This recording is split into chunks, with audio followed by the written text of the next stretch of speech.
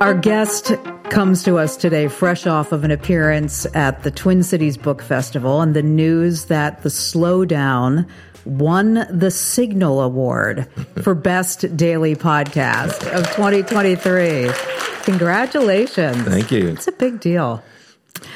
When Rita Dove came to Talking Volumes years ago, we sat down in the green room for a few minutes before going on stage. And Rita could hear the rustle of the audience, and we could feel that wonderful anticipation, which is always a great moment. And she said something like, "That's why I think of poetry like a tuning fork.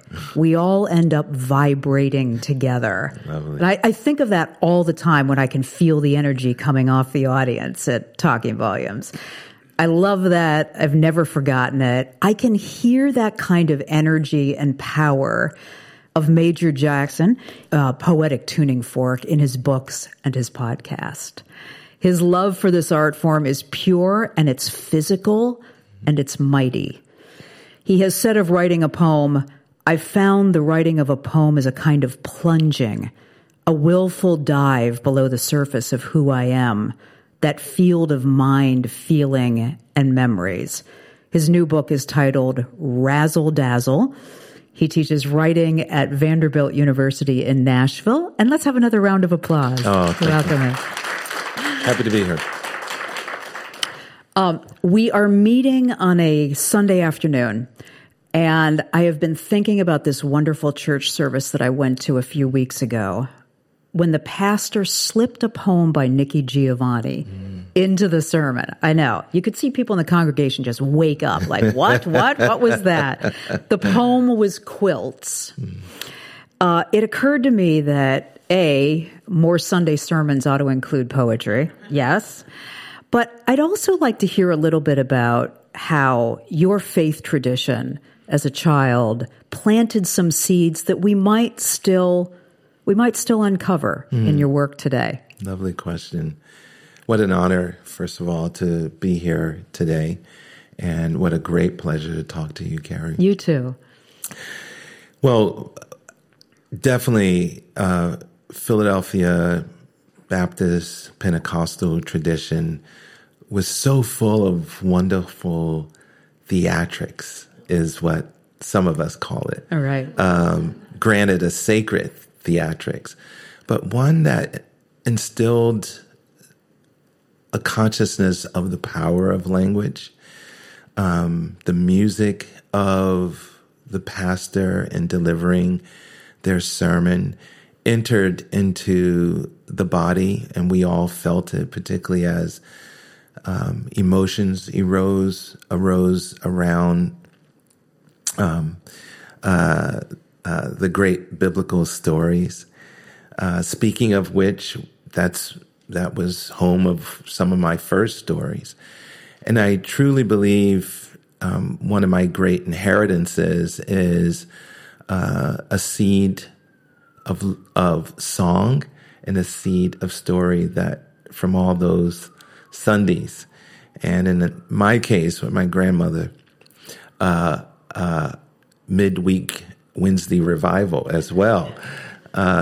Until you get of a certain age and you can say, "No, Grandma, I'm not going to church." How old do you have to be to say no to Grandma? You know, I had this conversation with my mentor, the poet Sonia Sanchez, and she believes that 12 years old is when young boys start to decide whether or not they're going to make faith an ongoing, at least the ritual of going to church ongoing. They may return. That's a possibility, but because we reach moments in our lives where the world is too much with us, as William Wordsworth said it, and you need your guardrails, you need your handles. I love the idea, though, that may be the first place that you really heard the full integration of story and song, that sense of rhythm and musicality exists today in your work. Do I have that right? I appreciate that observation. I might even be a little too, some might argue that I might lean too much on that music. But if I if I cannot hear the music in a poem, I can't feel the message. I think they go one in the same. So much of my work uses repetition and uses what we understand as the elements of poetry that is going to, as I've written about before, that is going to create a sound. And that sound is, as to use your word, physical. It's it helps a vision be embodied. Some of my most favorite poems that I remember is because necessarily because of what they said, but because of the music that is running underneath like a stream. And I think when I think back to myself as a young boy, that music was sacred as much as it was secular in the streets. I mean, my generation was the generation that wanted to be what I like to call in the parlance back then, a dope MC. And so, to be a rapper was to get close to language and to stretch out words and make them do more than just say something, but to perform. Okay, 2 questions about what you've just said. Who dares to say that your poetry is too musical? Who goes there? I mean, is that a true critique? Well, it wasn't directly. It was a poet friend who I deeply admire, and someone when they say something, you must have those friends. Like they say something, you're like, maybe they're onto something there, But in speaking about someone else's work, she said, well, repetition can be a little too simplistic and there's not much there. And it's all performative. And there's not substance behind it. And I can understand that as a risk of poetry. It's like the person who, for example, to use another art form, who overacts, or someone who's a painter putting too much of splash of color on a canvas. And so with any art form, there's a risk. But I applied it to my, it also was like, well, do I have too much repetition? Right. Does she really mean me here? No, too? Right, exactly. Right. But no one said it directly. Not yet. And the other thing I wanted to ask you about is that sense of performance. I mean, you saw that as a child in your church. I'm sure you've seen that with other art forms. How much is too much? Sometimes that's the way to reach people who are being introduced for the first time to an art form, isn't it? That's right. That's true. I think it's too much if it comes off as being inauthentic. And here's an example. I won't mention this family member because they're still around. But as a contrast, so there's a funeral. And this family member comes in, and they're a little late, and so everyone's sat. But they come and they run up to the casket. Oh, mama, And it's like, okay, you just made this about you, and not about the collective mourning. And I'm looking over at my grandfather, who is in his suit, his tie, and there's not a stoicism. You can see the pain, and it's right at the edge. He's holding it in.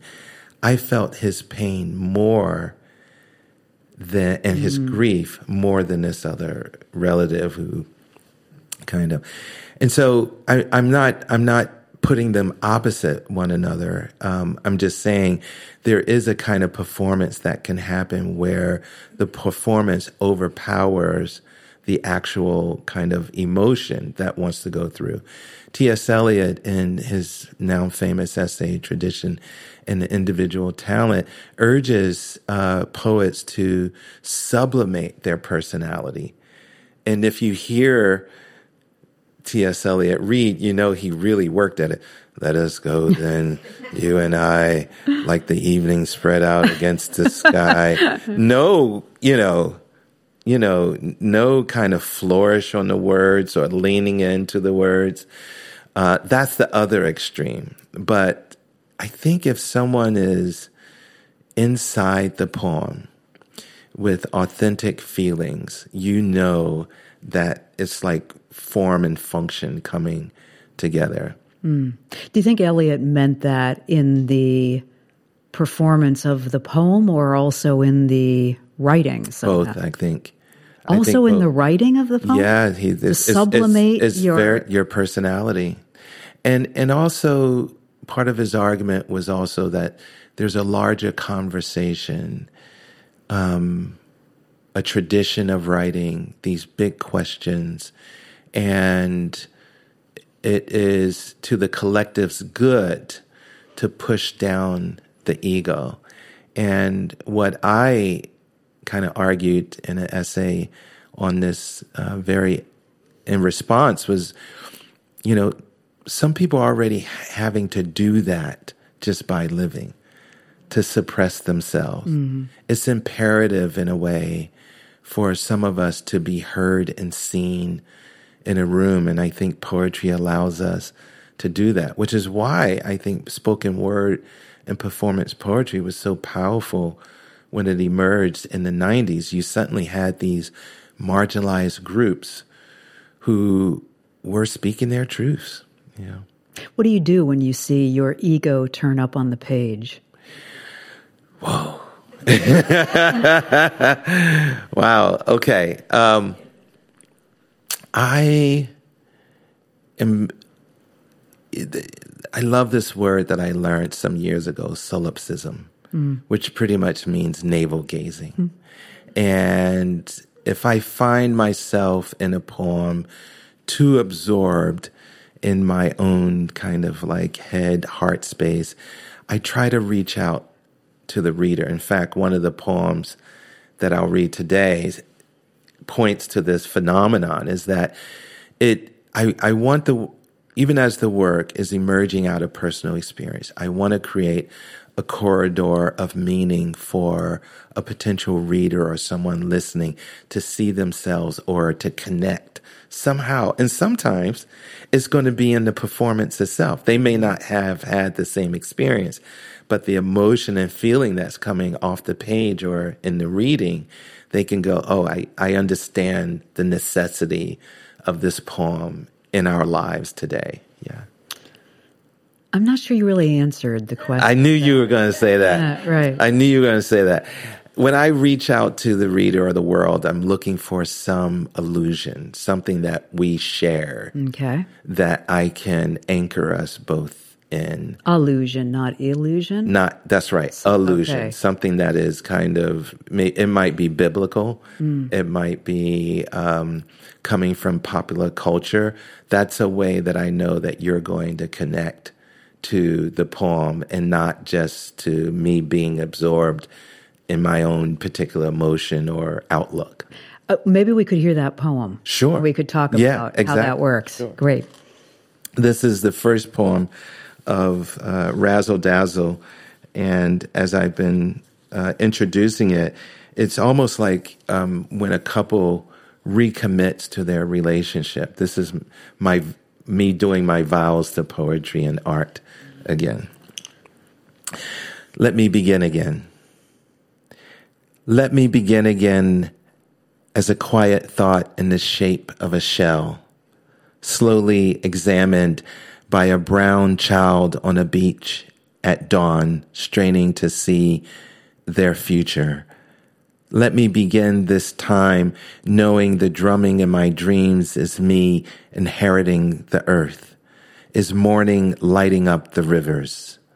Let me burn my vanities, old music in the pines, snifters of scotch, a day moon like a signature of night. This time, let me circle the island of my fears only once, then live like a raging waterfall and grow a magnificent mustache. Let me not ever be the bird cage, or the serrated blade, or the empty season. Dear glacier, dear sea of stars, dear leopards disintegrating at the outer limits of our greed, soon we will encounter you only in motivational tweets. Reader, I should have married you sooner. This time, let me not sleep like the prophet who believes he's seen infinity. Let me run at breakneck speeds toward sceneries of doubt. I have no more dress rehearsals to attend. Look closer. I am licking my lips.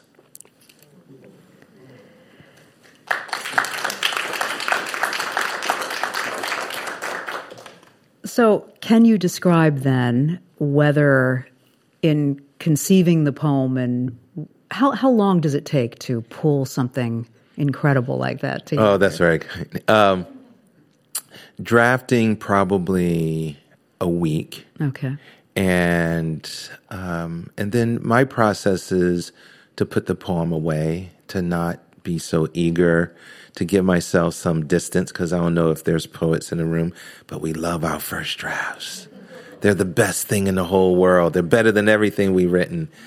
And I try to get not just a temporal distance, but also an emotional distance, so that I can come back to the poem fresh. And that revision state allows me to be as present and inventive in the redrafting than when I first wrote the poem. So I would say, truly, by the time it hits the book, it's probably gone through maybe 30 to 40 drafts. Okay. So you've put the poem away, you've come back to it, and you have that experience of spotting the ego on the page. Yes. Maybe a little touch of that solipsism that we were talking about earlier. And so you are reaching more for those allusions to the reader. Where does that turn up in that poem?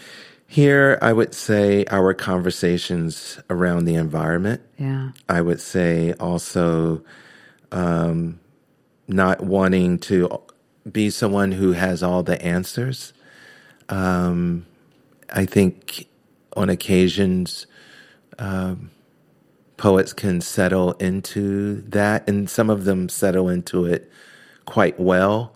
But if you settle into it, then there's no more questions.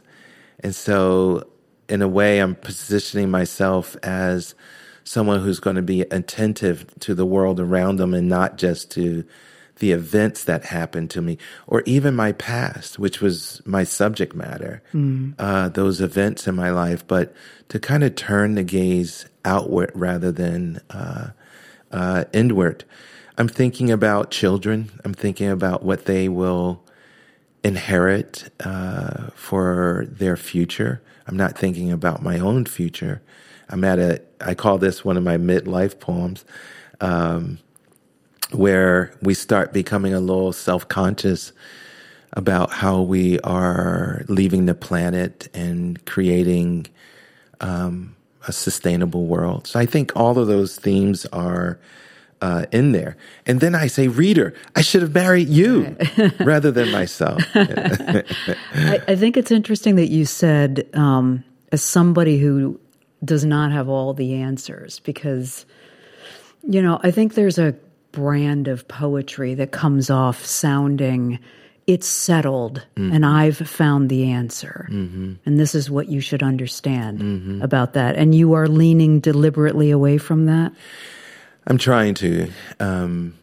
I talk about poetry as a mode of inquiry rather than a place I go to say something that I know already. But why? Well, mainly because it's like you read a Hallmark card and you know the sentiment and you close it and you put it away. I think part of what poetry does is frame the mystery and those sceneries of doubt, which feels more human rather than coming with the answer. Now, let me say, I love those poets too. I mean, there are certain truths that poems have articulated that I live by. And thank God those poets wrote it. Louise Glück, who just passed away, our most recent Nobel laureate, has an essay titled Against sincerity in which he quotes V.S. Naipaul, who says, the ideal creation is indistinguishable from truth. And I think that is true. There's work that has an inevitable quality about it. It's like a tree that grows out of the earth. It's there. It's organic. And then there's some where it's kind of false or pretend revelations. Mm-hmm. And then sometimes behind that, a spirit of self-aggrandizement. And I want to try and avoid that as much as possible. I really like this phrase you used, sceneries of doubt. Mm-hmm. What does that, I think I have an interpretation of that, but what's yours? Mine is, comes from the English poet John Keats in a letter in which he says to his brother, thinking about people who struggle to get poetry. And he advocates for that we should learn to live in our doubts and uncertainties. And I love that idea. Mm-hmm. It feels very Buddhist to me. But going to poetry for answers, sometimes it may not be as satisfying and gratifying. But if poetry can, someone says, Major, I didn't get that poem. That's great. It's just like, I didn't get it. But the experience of it, and I would argue that we mostly live in doubt and uncertainty rather than in these places of revelations. And can you imagine living with someone who's just walking around all the time spouting out truth? Don't we all know people like that? Yeah, right. But, I think we're a culture that really pushes us towards certainty. Yeah. I think that's what social media does. Right. They're big pronouncements. I think people turn to certain leaders for that kind of, this is how it is and this is how we'll think. I think it's a lot more uncomfortable to live in uncertainty and doubt. I mean, in the best kind of congregation or community, you're wrestling with a lot of that doubt and uncertainty and those questions, but it feels hard. Mm-hmm. Yeah, I mean, it's comforting. It's reassuring to have those answers. For me personally, and this is at the core of my creative practice, there's just a level of restlessness that I have. And it's not born out of any kind of critical mindset, although the humanities teaches us to go for well-argued answers, to think about evidence and the role of evidence in our lives. But personally, I have a deep abiding fear of being inauthentic. And I write poetry because it puts at center the practice of A, making, and B, being vigilant to language that would reduce me to a inauthentic person or cookie cutter existence. And that vigilance just makes me a little bit more kind of assured. I'll use that word. Writing poetry, being close to language, it makes me assured that I'm not being manipulated by someone else's unexamined ideologies and beliefs, politicians particularly. I'm curious though as to whether that vigilance also puts up, barriers or creates a voice where you might be, looser or allow yourself to walk down a path that maybe that vigilance, kind of sends up alarms to don't go this way. Right. I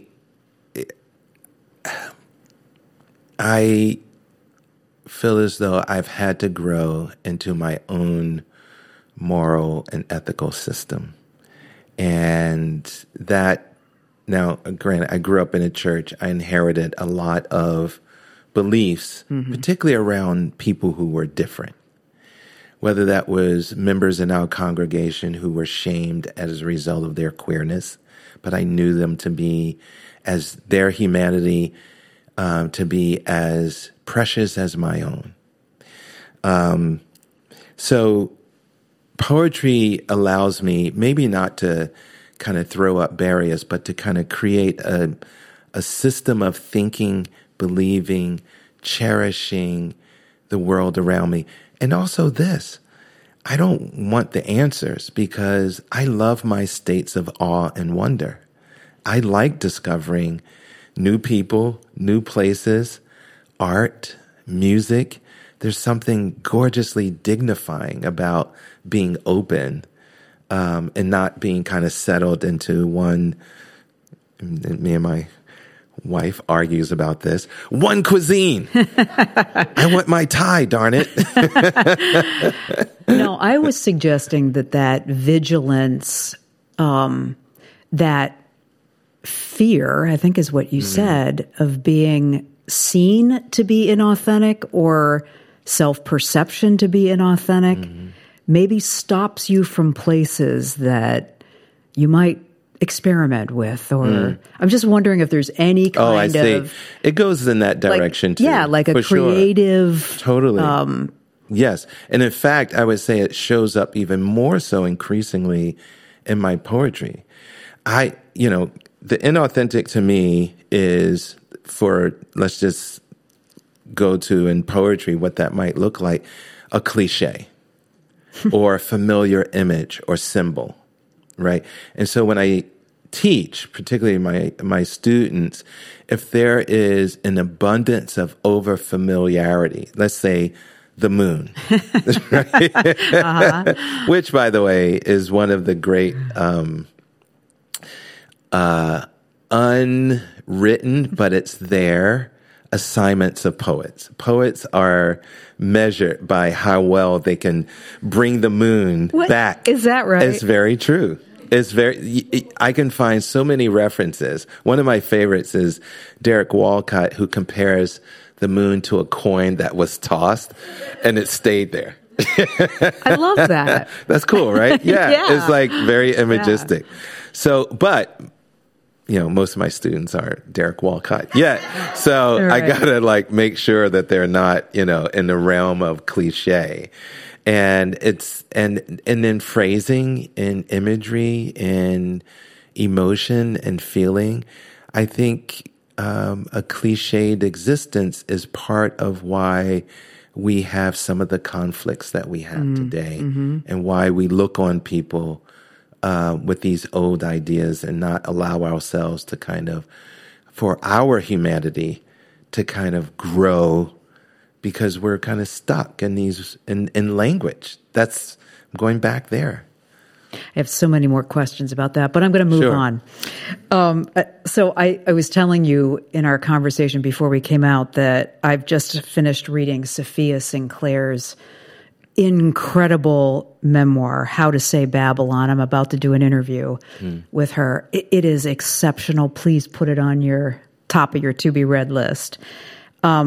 And she is a poet and now memoirist, and she has this description in the memoir about what writing poetry is to her. I'd love to hear you reflect on this and then add to it for yourself. She says, writing a poem is often like having the wind of some great power rush through you.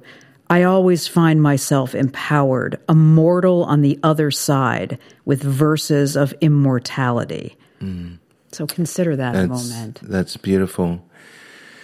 Well, I think recently I was talking about to be in the throes of making, whether it's a poem or a painting, a composition, you're in a way stopping time because you're so immersed. The world is going on at its breakneck speeds, and you are so focused on this object. And I was recently talking about how words are, to handle words and their energy and their power and their years of usage in our culture, you're inevitably going to fall into cliche. And so part of that power that kind of enters into you, that I feel that Sophia is pointing to, is a certain kind of wind that takes those words up almost like leaves, and rustles them, reanimates them in your body and in yourself, and hopefully land on something that is going to move you, but more importantly, move and surprise the reader. That comes from Romantic English poets who talked about the great wind that comes into, the spirit that comes into, which is why some poets claim not to,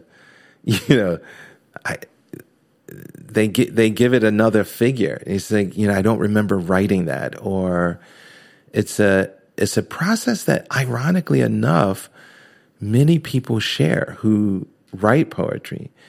There is a deliberateness. We make choices. We make aesthetic decisions about line breaks and images, and we make decisions about stanzas.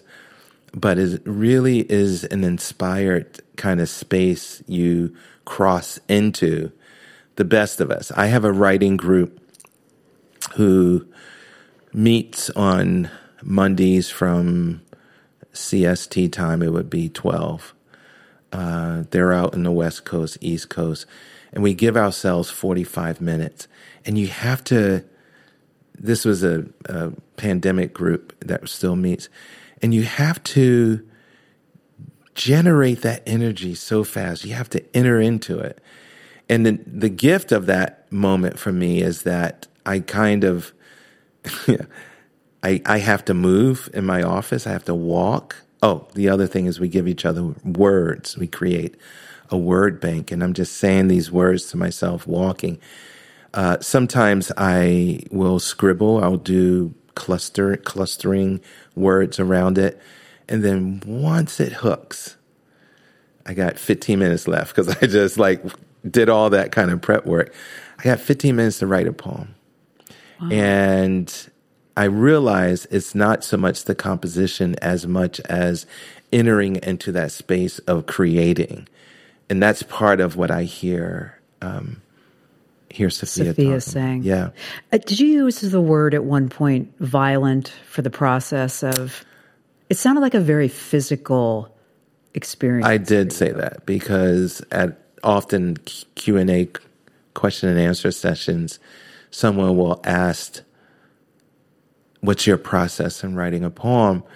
And I want to tell them the truth, but I say, and they want to hear something like, oh, I light candles, I put on some jazz, I make a peppermint tea. But what I want to tell them is that it's not pretty sometimes. Like the spaces you go into can be really disorienting, and really you're often tapping your subconscious. Mm-hmm. And we all know what's down there. But we'd like to hear what's down there. For me personally, yeah. I guess my subconscious, Freud says fears and desires, and that are informed by, of course, our experiences. And so for me, that was like Sophia, a home with domestic violence, a childhood of drug abuse, a childhood of violence in the streets, and that's also, I feel like that question, and maybe even poetry itself, and maybe even how I present myself, kind of disguises the very, very real lived experiences that informed me coming to poetry. Mm-hmm. Auden, in a poem on W.B. Yeats, says, "Mad Ireland hurt you into poetry." Mm-hmm. Many of us were hurt into poetry, and the poems that we write is contending with those scars, with that past suffering. And so, to ask a question about creative process prettifies something that is really serious and very emotionally wrenching sometimes. So you reach down into that subconscious and you wrestle with whether there is some kind of disguise to make it meaningful for you, or you're reaching into the most fearful thing that you've hesitated to face, or what is that interrogation like? Sometimes it's a memory that you didn't know was there. And often as poets, it came from Donald Hall, who talked about the necessity of saying the unsayable. And I think courage is behind that, a cultivated courage to arrive to say some of those things. The surprise can sometimes take your breath away, can make you put the pen down or you get up from your computer. But I think a daily, not for daily for me, but almost daily or weekly practice of writing and realizing you're also constructing language. Like you don't have to be a mere reporter or journalist. There's a art making to it too. And that's, in my mind, whether I'm talking about my mother's very real, or, she's not alive now, but writing about her addiction, or mental illness in the family, it still has to process through the engine of art. Otherwise, it's a different kind of text. It's something else that's not going to, in my mind, maybe reach the reader as an aesthetic experience, but something else. Maybe time for another poem. Sure. Would that be all right? Sure. Will you tell us a little bit about what you've selected? Yes. This is the second poem. Actually, I'm going to go to How to Listen, because just to kind of come back to listening, Seamus Heaney has a poem called Digging, where he compares the pen to a shovel. And one realizes, again, you don't know what you're going to pull up. But I advocate in my poems the necessity of listening, and listening not only to yourself, but to others. So I wrote this a while ago. It's in my first book, Leaving Saturn. And this was published in the New Yorker years ago. And the New Yorker's magazine is known for its fact checkers. And this fact checker said this particular bar that I referenced wasn't on the street that I alluded to, and would I like to keep it there or move it around the corner? And I said, poetic license, let's keep it there. How to Listen. I am going to cock my head tonight like a dog in front of McGlinchey's Tavern on Locust. I am going to stand beside the man who works all day combing his thatch of gray hair, corkscrewed in every direction. I am going to pay attention to our lives, unraveling between the forks of his fine-toothed comb. For once, we won't talk about the end of the world, or Vietnam, or his exquisite paper shoes. For once, I am going to ignore the profanity and the dancing and the jukebox, so I can hear his head crackle beneath the sky's stretch of faint stars. So Philadelphia, like many cities, got rid of state mental hospitals in the 80s. And many of the folks didn't have families that they could go home to. So we had a serious population of people with mental illness on the streets. And this one particular person, almost like he was going to a job, just stood on the corner and pretended. He didn't even have a comb, but he pretended like he was combing his hair. It was just so heartbreaking. And then I saw he had when it got cold, he had on a army jacket with his name on it. And I kind of timed his age. I knew he had served in Vietnam. And I just stood there one day. I didn't talk to him, but I listened to him. And I don't remember much of what he said, so some of it is imagined. But I just thought it's imperative upon us, the least wise among us, to kind of listen to them, which is why I do events, or I used to do events at homeless shelters. I just did an event at a women's center in Massachusetts. Great, amazing, beautiful souls there. And it's important for me that they are reflected in our literature. You're listening to a conversation with poet, professor, and scholar Major Jackson. He's the host of the podcast, The Slowdown, produced by APMG, and his new collection of poetry is titled Razzle Dazzle. You know, I thought Seamus Heaney might come up, so I wanted to talk about his poem Wheels Within Wheels. Yes. And I thought I would read, for listeners who aren't familiar with the poem, the last stanza, which is mind-blowing. Yes, it is. So it's dizzyingly wonderful. Nothing rose to the occasion after that until in a circus ring, drum-rolled and spotlit, cowgirls wheeled in, each one immaculate at the still center of a lariat. Perpetuum mobile, sheer pirouette, tumblers, jonglers, ring-a-rosies. Stet, yeah. is the very end. That poem begins with, which we've all done if you've had a broken or chain come off your bike.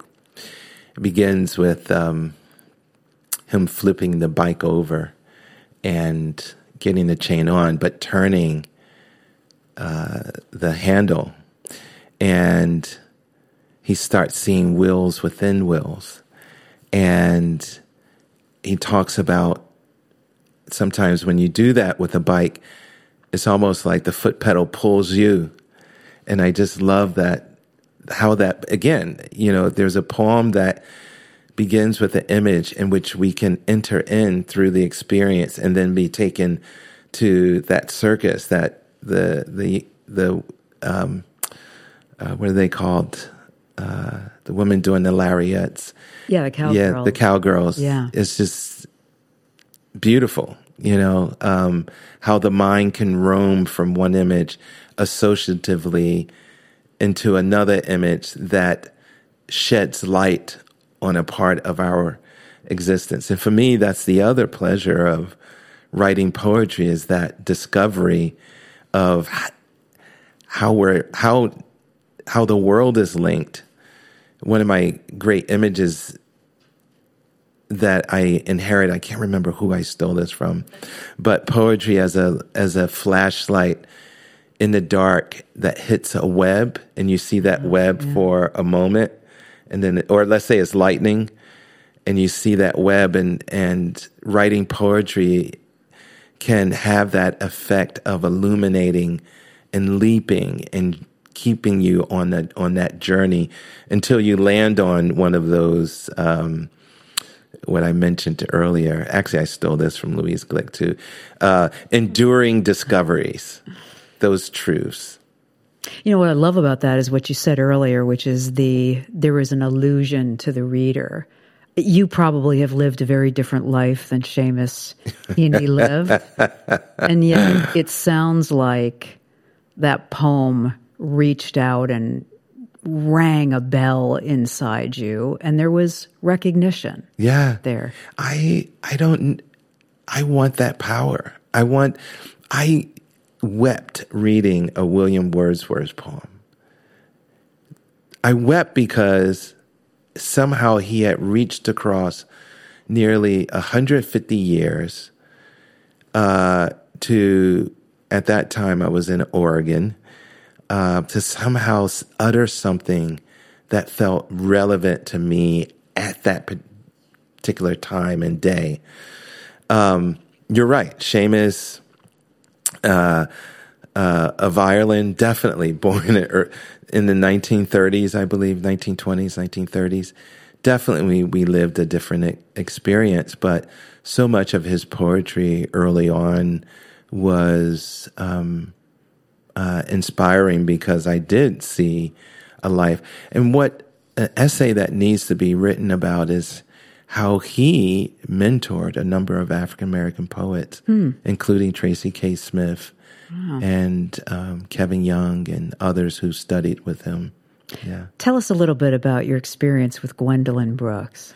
Oh, yes, Gwendolyn Brooks. Early hero whose aesthetic of writing about her neighborhood. And one of my friends said, you can pick up a Gwendolyn Brooks volume and you pretty much are reading about a 4-block radius around Bronzeville, where she lived.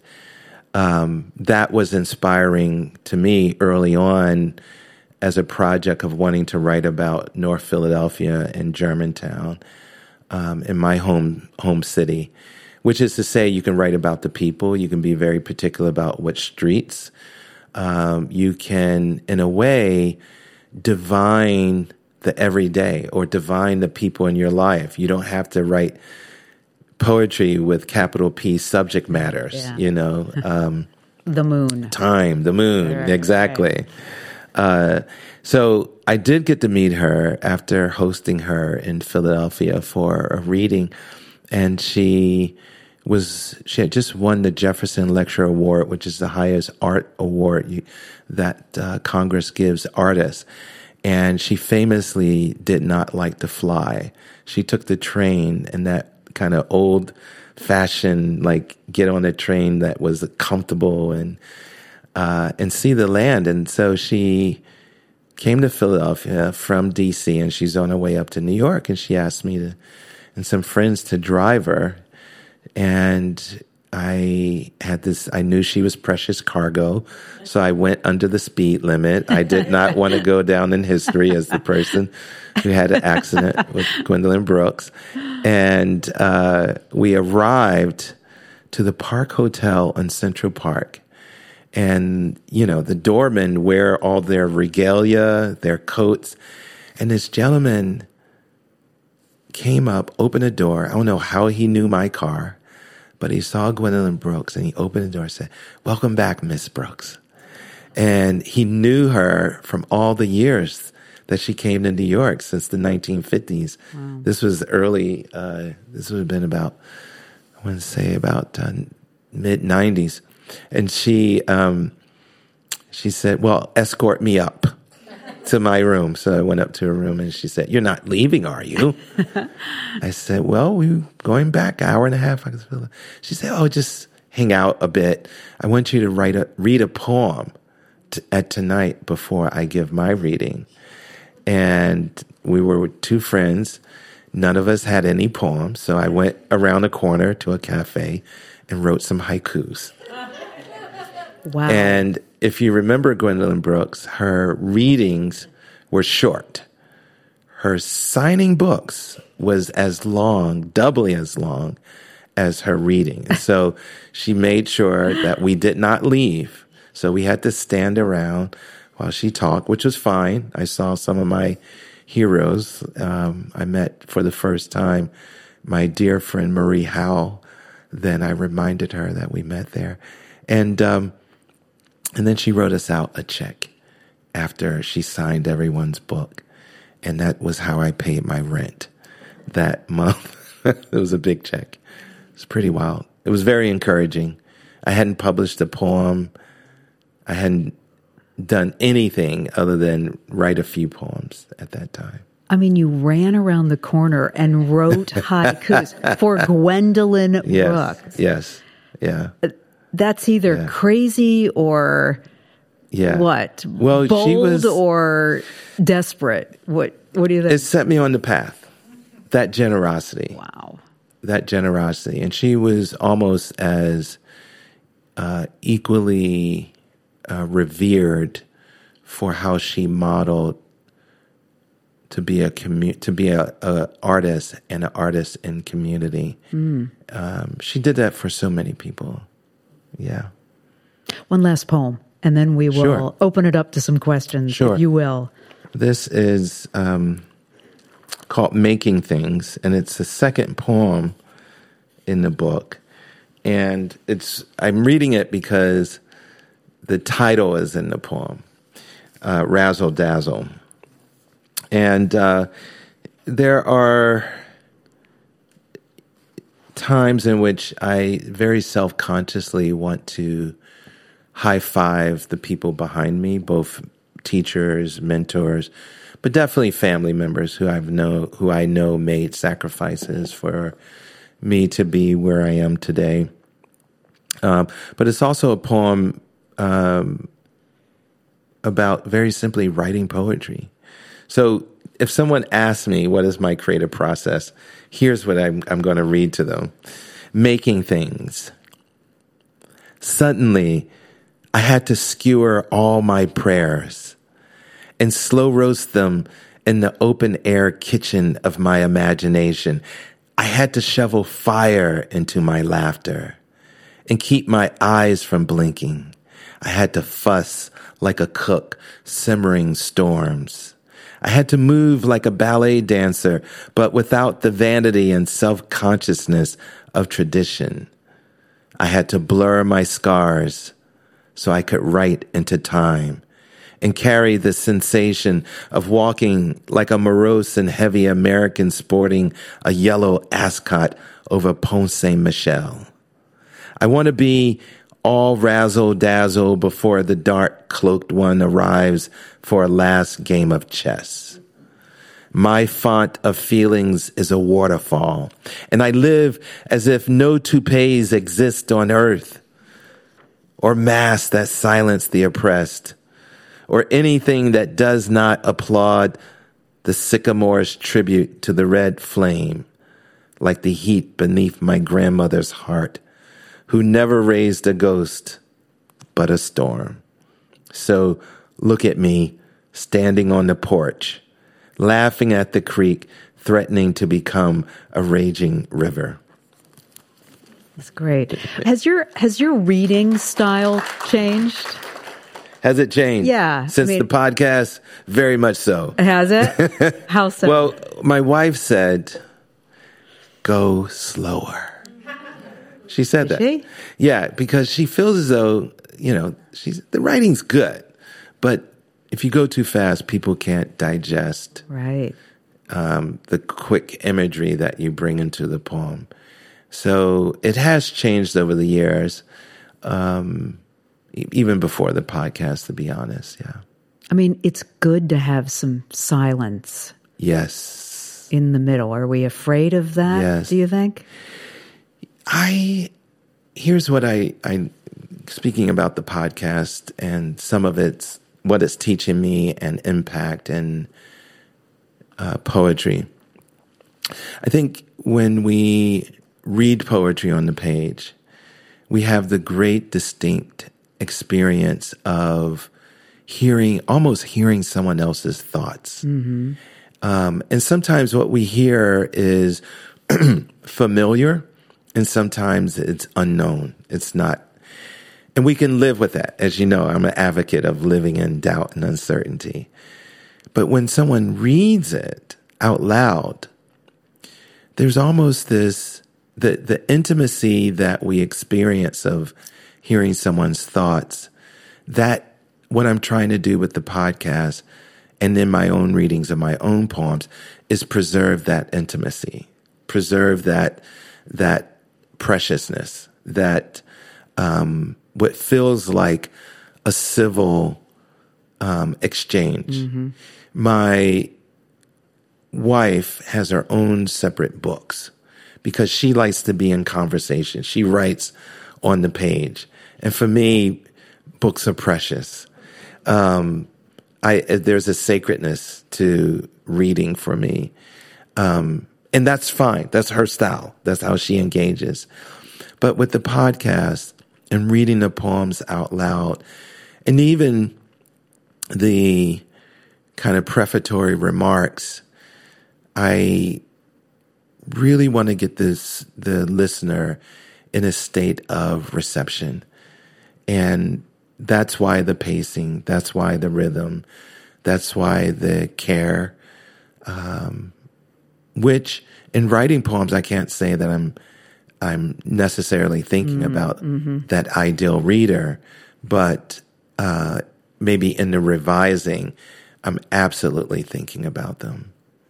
You said something in the podcast about how sometimes you will hear a poem and you'll realize at the end of it that you needed it that day. I love that idea. It's it puts me in the role of matchmaker. Yeah. Like each point, I don't know who on the other end needs to hear those words. When we talk to listeners of the Slowdown or people who love poetry, many of them have been either provoked, saved, heard, seen. We hear this in the feedback, in the comments, people who donate. It's a great, immense power that art brings, and particularly the spoken and written word. Okay, some questions from the audience. Hello. So I heard you speak at the opening of the Twin Cities Book Festival on Friday night, and you read some of your poems that were very funny. And my husband and I were in stitches. And so I really wanted, which was great because he's not one that listens much to poetry. So he was delighted and had a fun time. So I wanted to ask you what the role of humor is. Yes. And in reaching out to your listeners. I do not consider myself funny. And I have even written about this as part of the podcast. Like when I was younger, I had family members that had to work me out of my kind of brooding, intellectual self, And fortunately, you arrive at a point where you can't do anything else but laugh. And so laughter becomes the on-ramp to, and I see this quite a bit with my friend's poem, Billy Collins. It's a way of angling towards something that maybe if you think a little too long or hard about it, it might make you sad. But for me, I love irony, turns out. I love, and irony is, of course, a type of humor. Poetry has to have the full range of strategies to kind of communicate and be in conversation with the world. I even flirted for a moment. I saw a friend of mine who's a poet do this, do stand-up beforehand. It's like, hey, I have a joke, and the joke fell flat. I was like, okay, I'm not doing that. But I understood the gesture because she was about to read some very serious poems about our lack of connection to each other, and she needed the laughter. For me personally, I look for those moments increasingly. So I think one of the poems I read that night was Ode to Everything.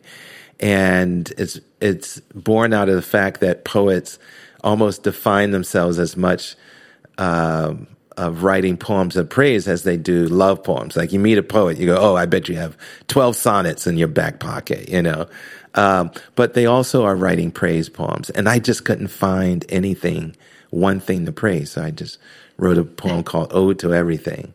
But yeah, I agree with you. I think humor is a great way of also, for those who are skeptics of poetry and believe that poetry is solipsistic or a little too self-absorbed or serious, humor brings us all in as a community.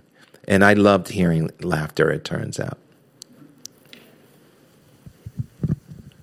Thank you so much. As I've listened to your podcast, kind of as a reminder in preparation to see you today, I feel that they're, regardless of the words, so meditative, such a daily checkout. And I'm wondering if that's your intention or that winds up just being the effect. Yeah. Shout out to Beth Perlman and Micah. They're just great, part of the great team. And occasionally, and this is new for me, this platform is very new, so I'm really honored by that Signal Award. I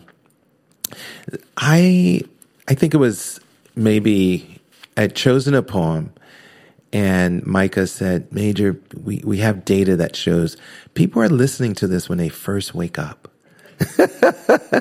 or when they're winding down their day. And so, believe it or not, the timing really does shape sometimes the selection of the poem, as well as my remarks beforehand. Which doesn't mean we stay away from difficult topics, because I believe if there's any place for us to kind of address these subjects, it's in poetry. But, and I also have this thing where safe subjects have a limited reach as well. But it's intentional, but I also think it's in the mode of poetry that people are going to hear. If I'm loud and rambunctious, that's the type of kind of persona that we encounter in podcasts. It may go over, I think what I love about the podcast is that there's a great lineage of hosts. Tracy K. Smith had her own particular set of topics that was important to her, and she had a way of delivery that felt particular to what I know as a very thoughtful, concerned citizen of the world and artist, an extraordinary artist. Ada is very, very funny on the page and in real life. She's a dear friend for many years. And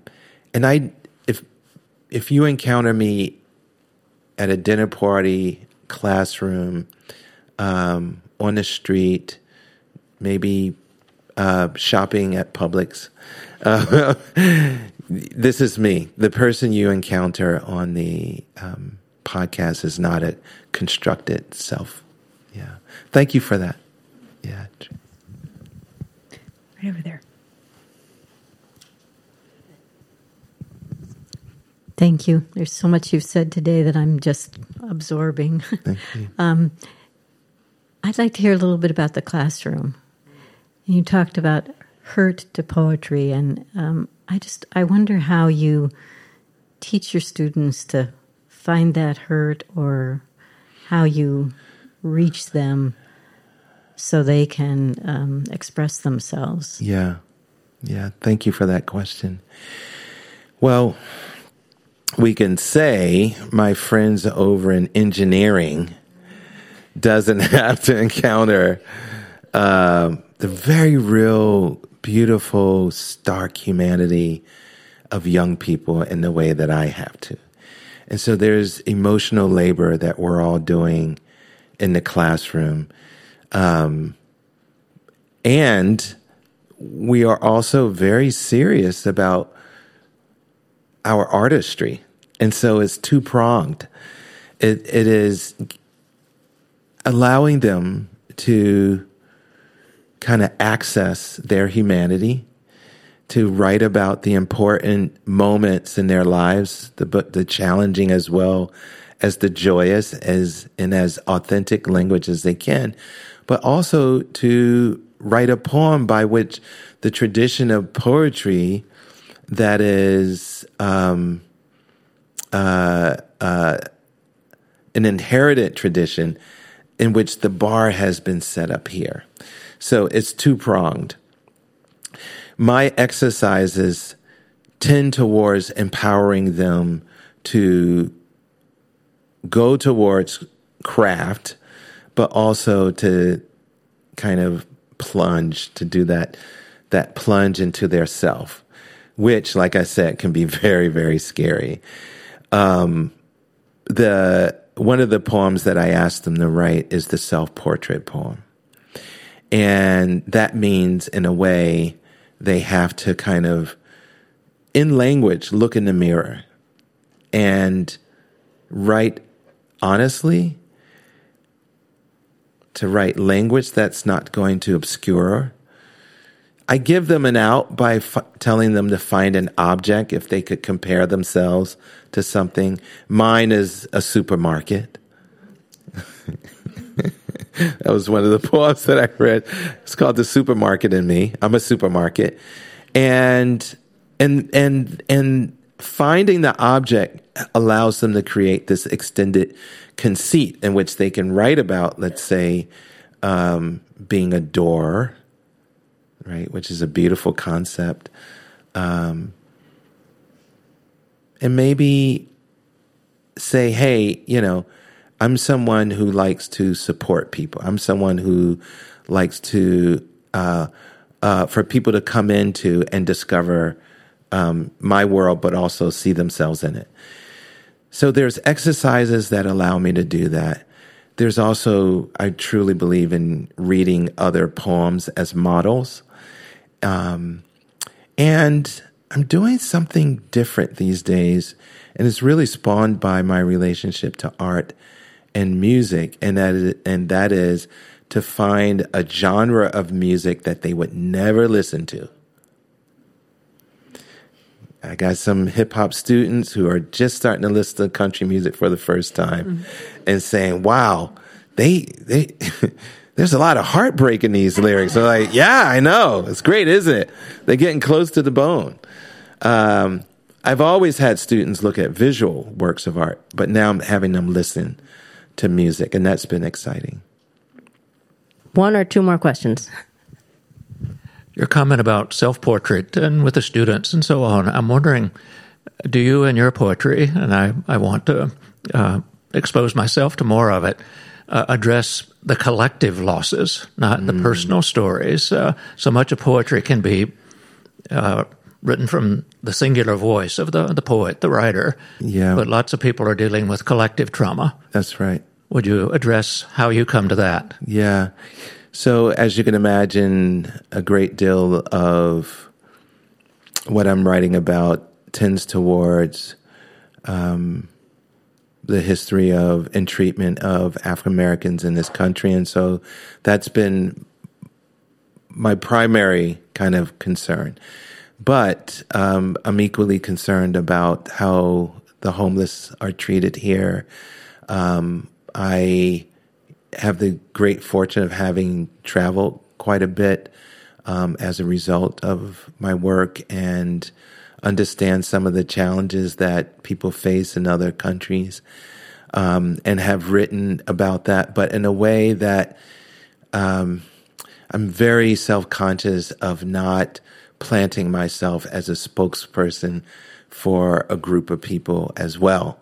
So I think we are thinking very intentionally about these delicate balances of selfhood and shared humanity and struggle.